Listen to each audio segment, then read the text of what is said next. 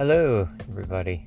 My name's Andrew, and I'm not a psychologist or any means in the mental health profession, but I am someone who has suffered with ADHD since I was diagnosed when I was very, very young. And so I thought I'd do a podcast where we can, as time goes on, hopefully change my mindset and utilize it as much more as a strength than as a weakness. Because I know growing up and everything, people who have ADHD are seen as a lot of outcasts. Because ADHD is quite different from the neurotypical brain. There's a lot more going on. It's sort of much more similar to, let's say, if you're out foraging for something back in nature, back in the wild.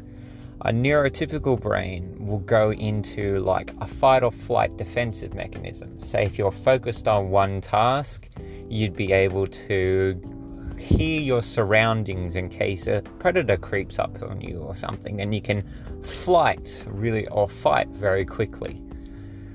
However, with an ADHD brain, that does not turn off. It stays constantly on and it never shuts off. So it's like being in a constant state of knowing where everything is. And it took me many, many years to try and control that. I know I use, like at my workplace, I use music, or I have a monitor next to my desk, which I use to try and get rid of what's known as the floating focus.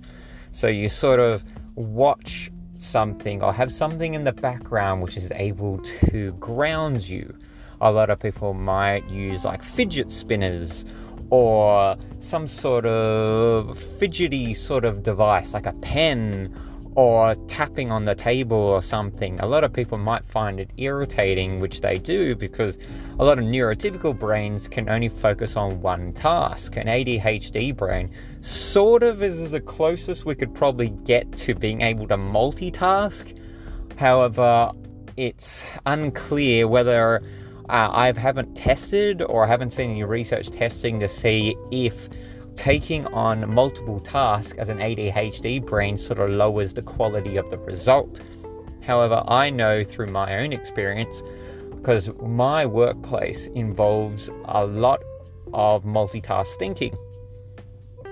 And for me, that is what I find enjoyable about it. If something comes up that requires me to think on the spot, I really, really enjoy it. I know the problem with ADD is that over time it develops into other sort of mental health disorders such as depression and anxiety, all of which I do suffer from.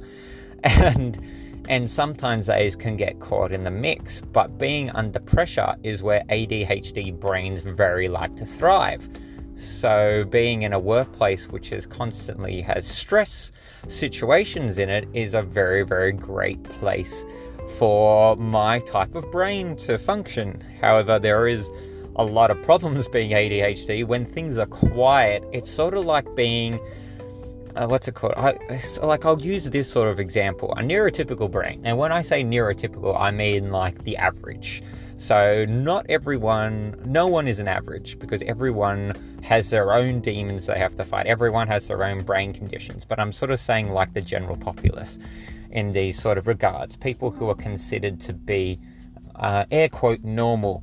They can sort of go along and their energy is spent on like an even rate. So let's just compare them to like something like a cylinder or like an engine. They'll be running constantly at, let's say, 80% capacity. So they're constantly working and they're constantly trying to like be engaged, which is fantastic. However, an ADD or ADHD brain is almost like that engine is running from anywhere from 40 to 20% when things are not engaging them.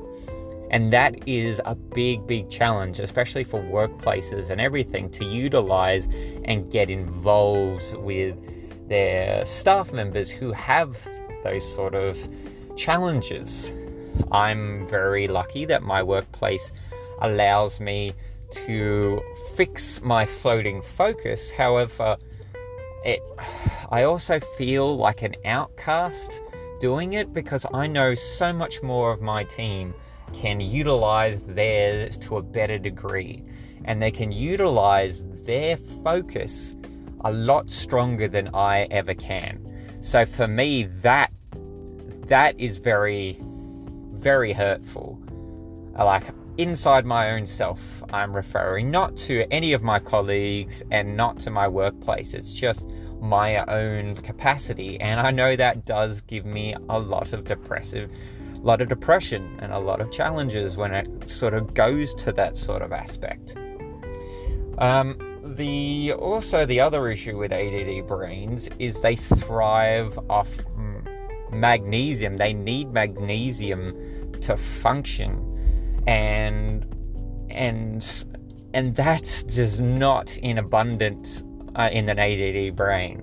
That's a vitamin that is very much lacking, and it requires constant substitution, which I'm sad to say I never really understood until this year, which we're in the tail end of the year now, and I'm happy and safe to say that I think this has been a very transformative year for me, and I've discovered so much more about myself and about my condition than ever before, and I'm trying to utilize that to the best of my ability.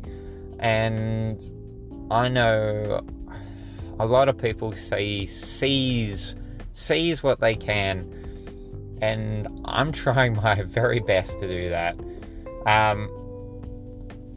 So I've thought I'd start a podcast so we can go through these challenges together. Anyone who is suffering from ADD, or anyone who experiences these challenges too on a day-to-day basis, of like constantly feeling like you're not fitting in, constantly feeling like you're an outsider, because no one really understands. And like, as much as you want to say to the world, be a lot more mentally mature and, learn, it's hard because everyone doesn't have time to learn about the constant different issues. Like I know I'm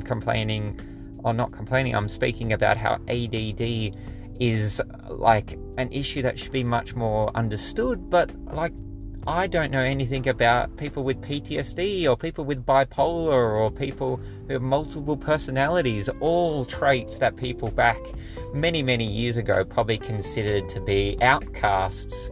And now we're in a state where finally people are understanding that we can accept these people and bring forth like a better understanding. And I just want to make sure that people are, and people do sort of get to learn about others, because like, we're all in this together. No one wants to be left out. Everyone wants to be and feel like they're a part of something.